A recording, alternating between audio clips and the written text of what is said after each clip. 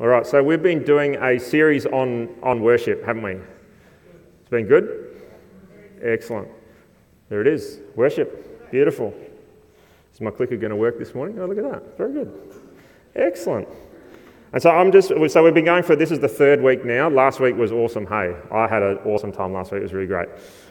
But I just want to give a quick run through of what we've looked at over the last 2 weeks, and then hopefully wrap it up a bit today, because this is my last week. Neil, our senior pastor, is away, and Catherine has been mentioned. I'm Matt, assistant pastor, and it's my privilege to bring the message today. So we've been doing this series on worship, and so the first question that we asked was, what is worship? And we went through and we looked at some dictionary definitions and all that kind of thing, and then realised that wasn't really going to cut it. And so then we looked at the way that God intended worship to be. And there were some characteristics that I came up with, that worship is intentional, that true worship is intimate, is between us and it's between God. It's about devoted time. And as we worship, we grow in relationship with God. We grow in relationship with each other when we gather together to worship. And we learn about what it is to be a follower of Christ as we worship Him, as we declare the promises that are in His Word. And we find restoration and we find refreshing, don't we? And so there's this thing where the whole point is that we are created to worship. Every single person is created to worship. We looked at how God created the world, and He had this intimate relationship with Adam and Eve in the garden, and then sin came into the world and it broke that relationship. And then we looked at the fact that there are actually many forms of worship. And we looked at some examples through the Bible. I sent out some Bible verses. Anyone actually take the time to read those Bible verses? Oh, come on, guys. Let's get into God's Word. Hey, it's good. It is His breathed Word. And there's some great encouragement for us in that. And so there was a number of examples that we looked at. And then we looked at the fact that Jesus restored worship, that it was through His death on the cross. There is blood that was poured out that took care of sin, that removed the barrier, that enabled us to get back to this place where we could truly worship God the way that Adam and Eve were able to worship. That Jesus' blood was shed and it removed that barrier of sin, and it enables us to be in this incredible place of being able to truly connect in with God in worship the way that He intended to. And then there was a challenge for us not to neglect our gathering together. Do you remember that? So it's good that you're here. Thanks for coming, guys. It's great. But not just on Sundays, but also during the week as we get into connect groups and we get around the Word, connecting together so that we don't lose track if we're on our own. It's very easy to get distracted when we're on our own. And there's this challenge to be in a space of worshipping in spirit and worshipping in truth. The death of Jesus on the cross has enabled us to be in this place where we have His Spirit in us and we can worship Him always. And then we had testimony last week. That was pretty good, hey? Yeah? Testimony is so good. Thanks, Keith, for sharing this morning the testimony of what God was doing in your life that enabled you to get into this place this morning, to make that a priority for you. But we had Russell and we had Alison and Naomi and Brennan and Sue, and they all got up and they shared about worship and what worship meant to them. And we saw incredible testimony of things like the importance of the Bible and the Psalms and how they enable us to worship, and the acknowledgement that God is actually in everything and can be in every situation. And my wife Alison, who was up here doing communion this morning as well, she shared that when she was an early mum, I think that's right, an early mum is the word she used, a young mum maybe. Anyway, she talked about the fact that she found herself in positions when just the chaos of having little kids running around and all that kind of stuff, that she would invest like every moment that she could into acknowledging who God was and working for Him. So, doing the dishes, doing the washing, doing all that kind of stuff. So I'd like to say that I've given Alison plenty of opportunity for worship. I learned that early on in our marriage, and so I love to leave the dishes for Ali to worship and to just be in that place of intimacy with God. But no. So worship is in everything. there's opportunities for us in the midst of our struggle to recognise God. Naomi shared about having just this horrendous week and going down to Waggai Beach and just sitting and experiencing the presence of God as the wind blew and she looked around, noticing things like a double rainbow last week as she came to church, the incredible things that God does. Recognising that God is good in the midst of every circumstance that we find ourselves in. Sue talked about the importance of song in her life, of the fact that the songs that we sing are filled with the promises of God that are based on biblical reference, and that's how she learnt to learn scripture and learnt to read even, I think she said. What an incredible testimony to who God is and what he is doing. Now, you may or may not have noticed that there's someone sitting down the front over here at a table doing some drawing. Or is it drawing? I don't know. Anyway, Rachel is down here. Rachel, do you want to come and just show us what you're doing and share with us?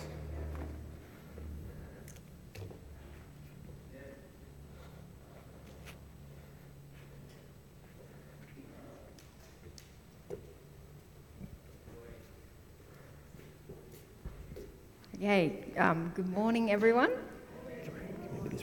All right, first experience up here.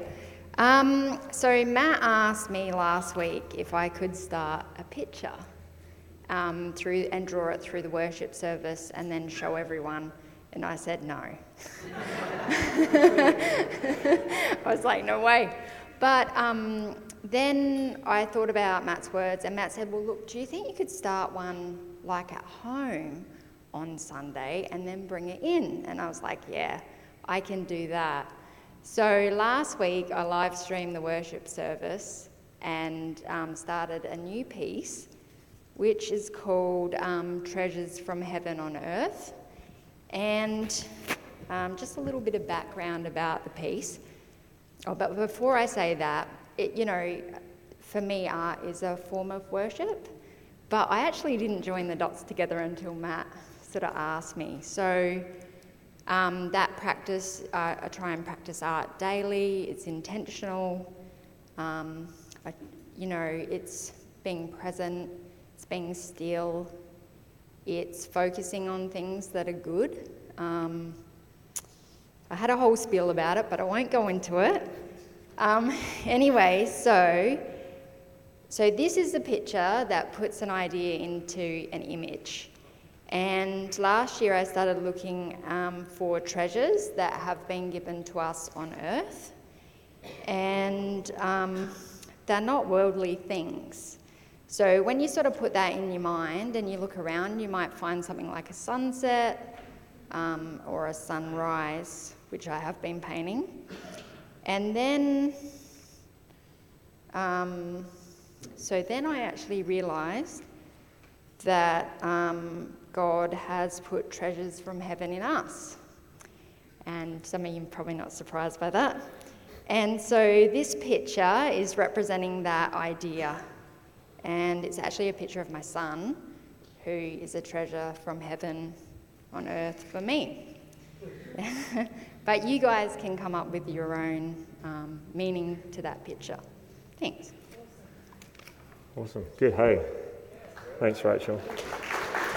So Rachel's going to just keep working on that. Feel free to come and have a look afterwards and see how that's progressing. But pretty cool, hey.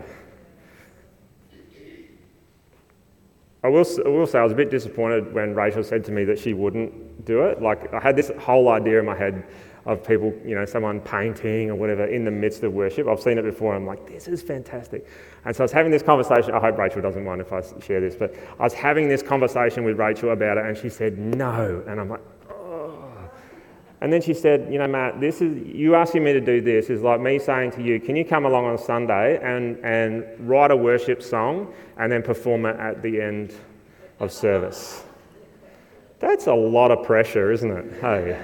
So Rachel, thank you so much for stepping into that space and worshipping in that way. How cool is that? Hey. So worship. It is all of life. Yes? Do you get that now? I'm hoping that through this Our attitudes have been reset. I know that mine have been challenged in this process. I knew this was the case. I know that God is with me in all instances and that I can call on him in everything. But our worship is all of life, everything that we do. It's in our waking up, it's in our going to work, it's in our playing, it's in our triumph, it's in the midst of challenge and battle that we face. It's in the midst of rest. Our worship is an acknowledgement of God and who he is in all of our life. It's that intentionality. It's the taking time, to dedicating time, setting aside time to be in his word and responding to what we read. You know, the Bible is so crucial for us. It is, again, it is his breathed word that brings life to us. We cannot neglect not being in his word. You know, and so as we read from his word, we reflect on that and it speaks deep into our hearts. We need to allow it to speak deep into his hearts. And so this morning, I just really want to wrap up all the things that we've talked about. I want to just, you know, acknowledge that we need to make sure that we're got the right idea of what worship is. That it's about us drawing our attention to God, acknowledging who he is, and responding in whatever way that looks like for each of us, whether that's art, or whether that's going fishing, or whether that is being in his word, or whether that's doing the dishes, or whether that's in the midst of the struggle at work and the challenges that you find of reaching out to God and saying, God, I know you are here with me and I honour you with what I'm doing. You know, when we truly worship God with all of our life, we find that worship has impact. That it impacts on us. And we find that worship is powerful. That it refines and it refreshes us and it heals us and it restores us and it renews us and it encourages us, even though what worship is us handing stuff over to God. It's us acknowledging who God is. There's this incredible blessing that God pours out on us when we draw our attention to him and we acknowledge who he is in the given situation that we find ourselves in. And our worship, you know, it testifies to things, doesn't it? The ability to come and share the fact that you know, God has miraculously defrosted Keith's freezer. You know, that's something really small, but it testifies to the interaction that Keith has had with God. God, I can't possibly go to church this morning. And God's like, well, I can fix that because you need to be there. Yeah?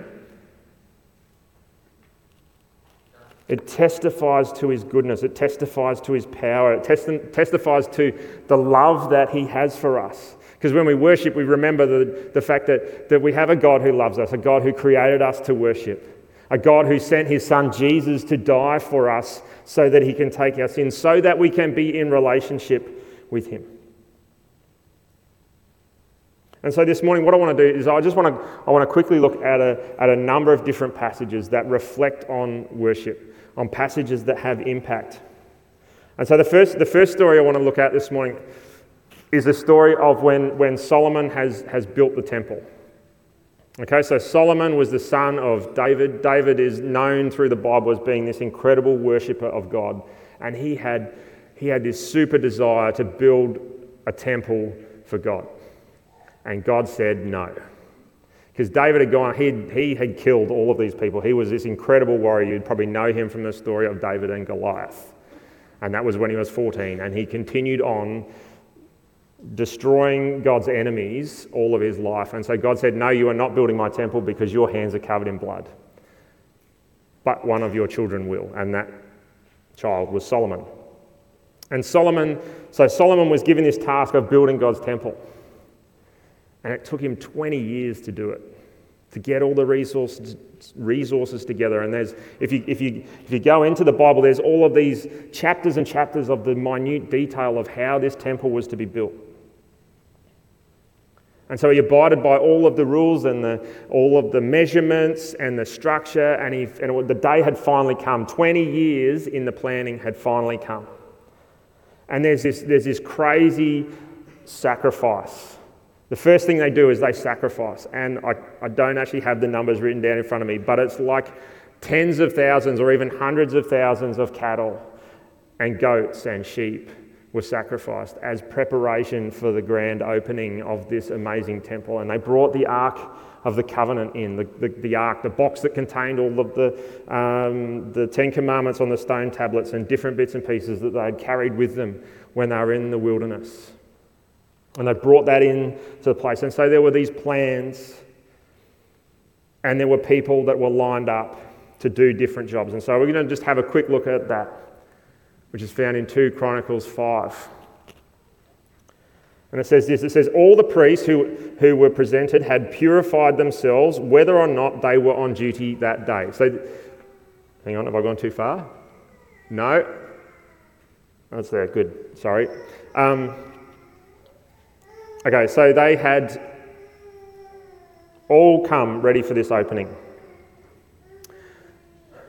And the Levites, who were musicians, were dressed in fine linen robes and stood at the east side of the altar playing cymbals, lyres and harps.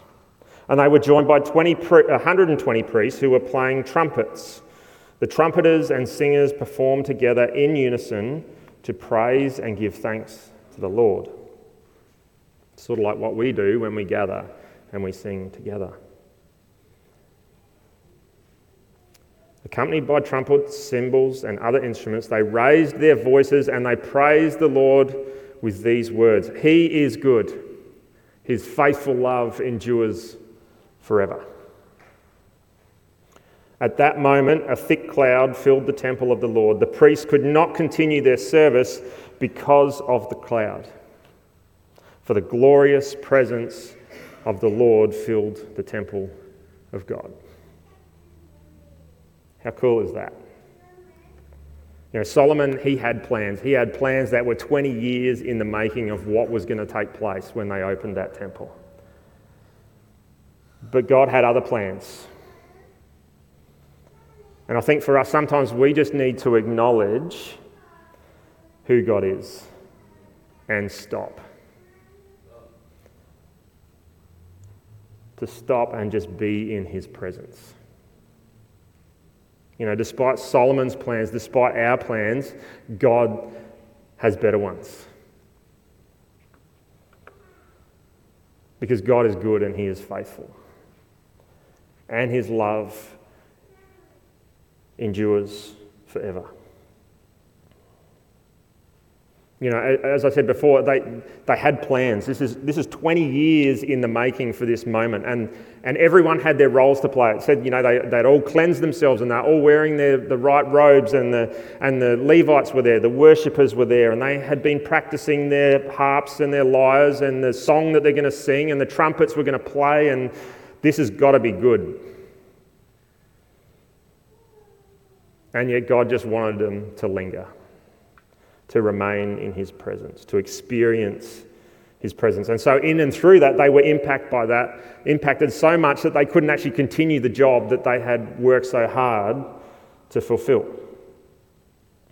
And everyone that was there would have been impacted by that experience as they experienced the power of God. And so as we gather together, there is this opportunity for us to make sure that we are drawing our attention to God, because that's what we're here to do, yeah? When we gather together, when we stop, when we open his word, we are here to be in the presence of our incredible Father God. And that has impact on us. Worship is powerful. Worship testifies to who God is. And you know, sometimes we just got to get out of the way. You know, to not let our plans be so fixed that they interrupt what God has in store for us. You know, and so that's one account. That's a pretty cool account. I want to talk about another account that we find in the New Testament this time, in Mark 14. And it's an act of worship that is an anointing of Jesus. And when this anointing takes place, it's a few days before the Passover feast. It's a few days before Jesus is crucified. And the circumstances that Jesus finds himself in is that the priests and the teachers of the church, they're in this place and they're trying to work out a way. How can we capture Jesus? How can we secretly take him away and get rid of him? How can we kill him without making a fuss? so that no one actually recognises that he's gone. So they're busy plotting to get rid of this Jesus who is making them look bad. And then we see this account. So it says, meanwhile, Jesus was in Bethany at the home of Simon, a man who had previously had leprosy. And while he was eating, a woman came in with a beautiful alabaster jar of expensive perfume made from essence of nard. She broke open the jar and poured the perfume over his head. Some of those at the table were indignant. Why waste such expensive perfume, they asked. It could have been sold for a year's wages and the money given to the poor. And so they scolded her harshly. But Jesus replied, leave her alone. Why criticize her for doing such a good thing to me? You will always have the poor among you, and you can help them whenever you want to, but you will not always have me. She has done what she could and has anointed my body for burial ahead of time. And I tell you the truth, wherever the good news is preached throughout the world, this woman's deed will be remembered and discussed, just like we are this morning. I love this story. This is just an incredible act of worship. As this woman comes and she pours out this expensive perfume on the head of Jesus, anointing him and preparing him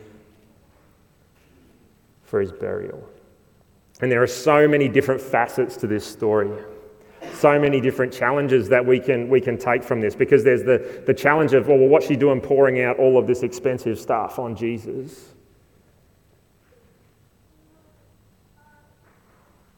And the offense of that, and getting, why are you doing that? There's the challenge of recognizing that here is Jesus in this moment, in the days leading up to his crucifixion. He knows what's coming, and he's even saying it to them. He was saying to them, you will always have the poor, but you won't always have me. He knew what was coming, and he's literally saying it to them, and they still don't get the fact that he's going to die in a few days' time. And so there were those who were offended by waste, and then there was Jesus who was being blessed by this incredible act of worship. But the thing that really gets me in all of that is everyone in the room would have stunk like that perfume. There is no way that you couldn't be... when you go through like a shopping centre and they've got the little perfume... We don't have them up here. I'm a bit disappointed by that. But you go down south to one of those fancy shops, and you walk through and they're squirting.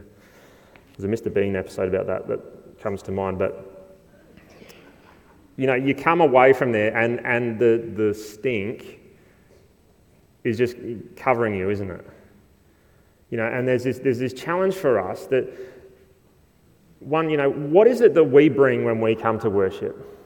What does what we bring into the presence of God smell like? Now you can think about that in any way that you like, because sometimes we come with an attitude that honestly stinks. And that stink permeates the room, doesn't it? We can come in, if we've got a bad attitude, people will know we've got a bad attitude, and that influences and impacts the way that we worship. And so there's this challenge for us of what is it that we are bringing in our times of worship, whether that's here together or whether that's in our own quiet time. What attitudes and expectations do we have?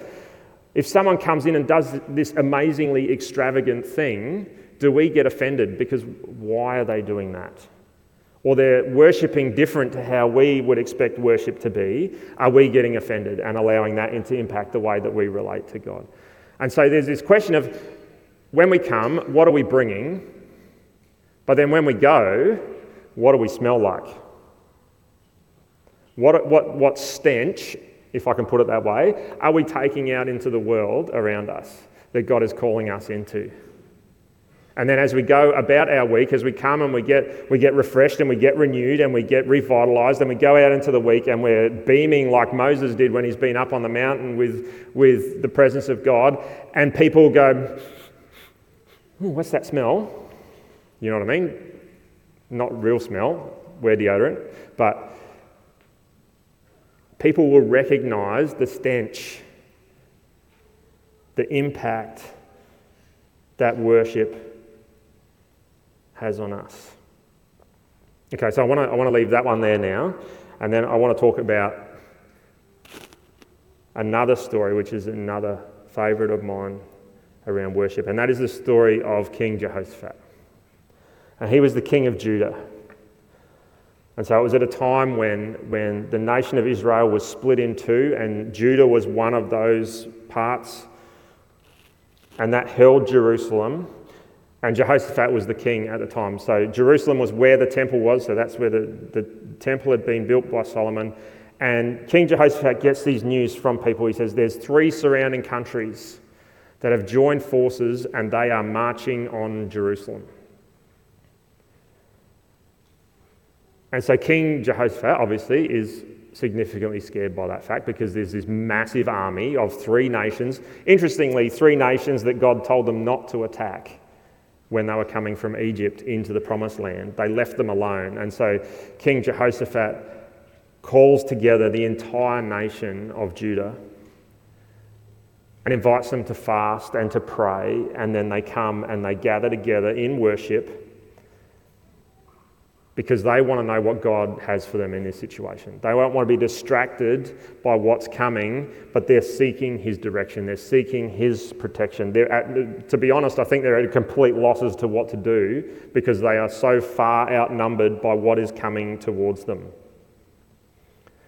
And so King Jehoshaphat calls them to worship, and the first thing he does is he reminds everyone in the room, he testifies to what God has done. He talks about the fact that God has protected them out of Egypt through the wilderness and into the Promised Land. And here they are. He also talks about the fact that, God, these are the ones that we didn't attack. What are you doing? But he calls the entire nation together to worship. And they're praying and they're declaring the goodness of God. Everyone is there. It actually specifically says that every man, woman, and child gathered to worship, to pray. And as they gathered and as they worshipped, the Spirit of the Lord came upon one man who was just sitting out in the crowd, and he was a Levite. So the Levites are the tribe of God that God had designated to be the ones responsible for leading worship. And so there's this one guy there in the crowd, and this is what he says. The Spirit of the Lord comes upon him and he says this, "Listen, all you people of Judah and Jerusalem. Listen, King Jehoshaphat, this is what the Lord says. Do not be afraid. Do not be discouraged by this mighty army, for the battle is not yours, but God's. Tomorrow march out against them, and you will find them coming up through the ascent of Ziz at the end of the valley that opens into the wilderness of Jeriel. But you will not even need to fight. Take your positions, and then stand still and watch the Lord's victory. He is with you, O people of Judah and Jerusalem. Do not be afraid or discouraged. Go out against them tomorrow, for the Lord is with you." So that's the word that is spoken. And then, so King Jehoshaphat goes and he talks to a few people to work out, are we going to do this or not? And then we read this.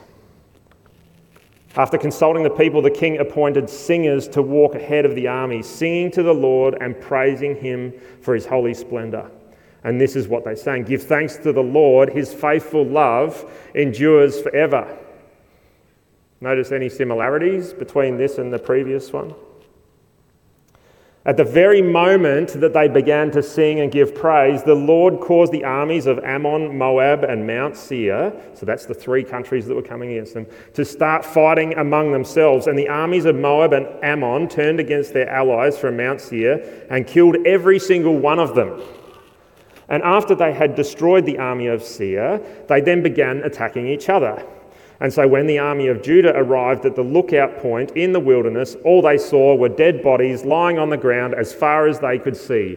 Not a single one of the enemy had escaped.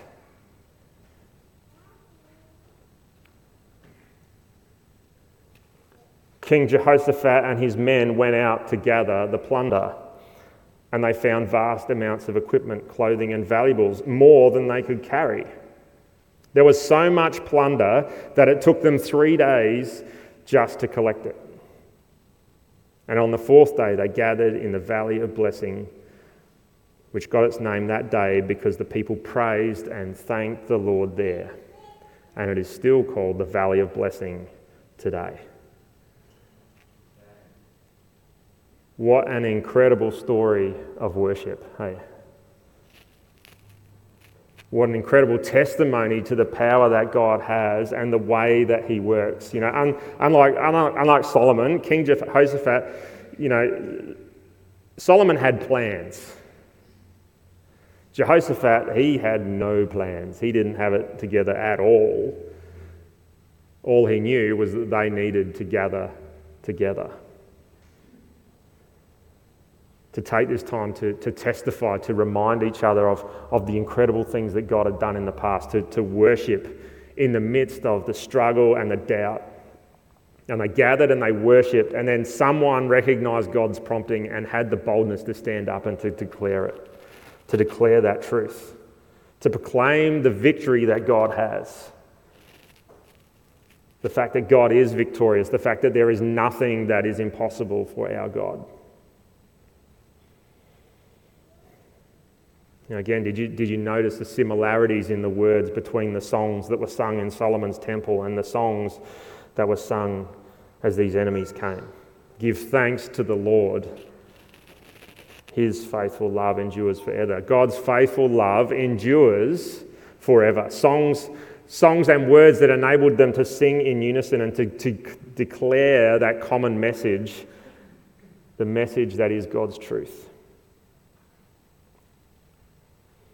You know, for King Jehoshaphat and the people of Judah, they sang in one voice and they declared God's faithfulness. You know, as they did that, the message encouraged them. I think it was more about reminding them about who God was rather than reminding God of who God is.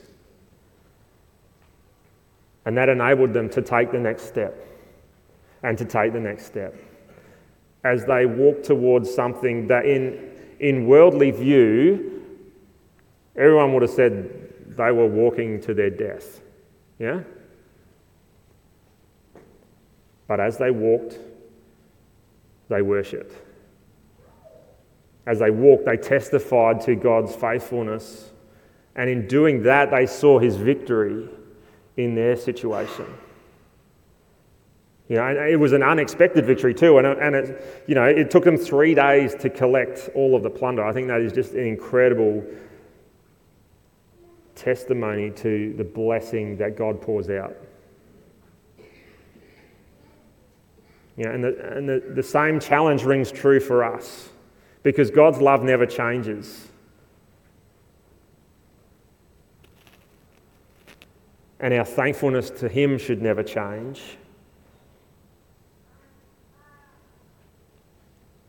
And so I want to encourage us to be in this space of stepping into every single situation, every single day.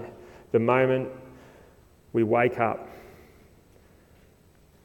to be proclaiming God's faithfulness, to know that his love endures forever, to know that he walks with us, so that we can walk into whatever situation we find and know that God goes before us and he has victory in those situations. To then testify to the fact of what God is doing. To proclaim that, which then encourages each of us to come together, to gather, to testify to that. To recognise that God's love for us endures, and it will continue to endure, and it will never falter, and it will go on forever. And the victory is still his. And it's a victory that he's inviting us into every single day, every moment of every day. So don't neglect the opportunity to gather together, to come on a Sunday, to get into a connect group, to get together with people and get around God's word, to recognise the promises, to talk about the challenges, to testify to the things that God is doing so that we can boldly step forward into the next thing. To witness and testify to the things that God is doing in and through the victory that he already has. to gather together and to come and to present this sweet-smelling sacrifice in our worship to God, so that we can leave from this place with this amazing smell that people recognize as we walk out into our week, with our eyes fixed on Jesus and our hearts in this attitude of worship and proclaiming of who He is, and recognizing that God is at work in and through every situation that we find ourselves in. We have this incredible invitation from God to be in relationship with Him through Jesus' sacrifice on the cross. And again, because of that sacrifice, it removes that blockage that is sin. We are restored back to how God intended us to worship right in the very beginning, when He would walk with Adam and Eve in the garden in the cool of the night and they would share life together. God is inviting us into this space of doing life with Him. Jesus' sacrifice on the cross means that we can truly worship God as He intended, with all of our life. Again, worship is with all of life. And to live our lives as we're instructed in Romans 12. And so, dear brothers and sisters, I plead with you to give your bodies to God because of all that He has done for you. Let your lives be a living and holy sacrifice, the kind that He will find acceptable, because this is truly the way to worship.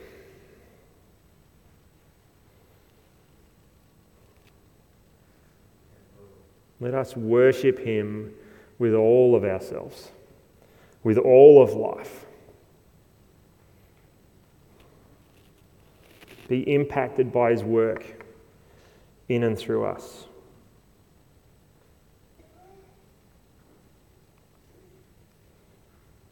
Let's worship Him with all of our lives in spirit and in truth, in the many, many different ways that presents itself. Offering all of ourselves to Him, the gifts and abilities, the talents, for His benefit, for His glory, as He walks step by step with us into every situation. Living for His benefit, living for His glory, living to extend His kingdom through our worship. Amen. Let's pray.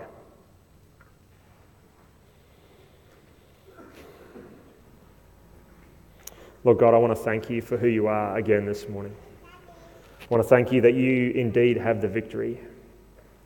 I thank You for Jesus and for His sacrifice on the cross, Lord God, for the blood that was spilled, for the sacrifice of His life that was made, so we can be forgiven, so that our sin can be removed, so that blockage that stops us from being in true relationship with You is removed. God, I pray that we don't take that for granted. I pray that each of our lives would reflect who You are, that our lives would be an offering of worship, that our lives would truly be that honouring sacrifice.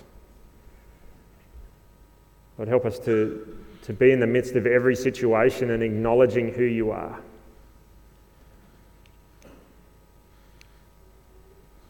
Being reminded of the incredible and enduring and unfailing love that You have for us. For the incredible power that You have, that nothing is impossible for You, so that we can walk into any situation knowing that You go before and that You have the victory. We just honour and glorify Your name, Lord God. Use all of our life, every aspect, for Your glory. In Your precious name, Lord Jesus. Amen. Amen. So we're gonna close our service there. We're gonna sing. Aiden's gonna lead us again, the team. The front, as always, is open for prayer. I'd love to be able to pray with you if there's anything you need prayer for. And Shannon and our elders are here who can pray as well. Maybe you're here this morning and you don't have a personal relationship with God. I want to tell you that Jesus died on the cross for you to take your sin, so that you have this opportunity to accept the invitation to be in relationship with our awesome and incredible Heavenly Father, so that you can receive the gift of eternal life and forgiveness. And so if you don't have that relationship, you would like that, I want to invite you to come to the front. I want to pray with you as you make the choice to accept that incredible invitation. But let's stand, let's worship our incredible Heavenly Father as we close our service.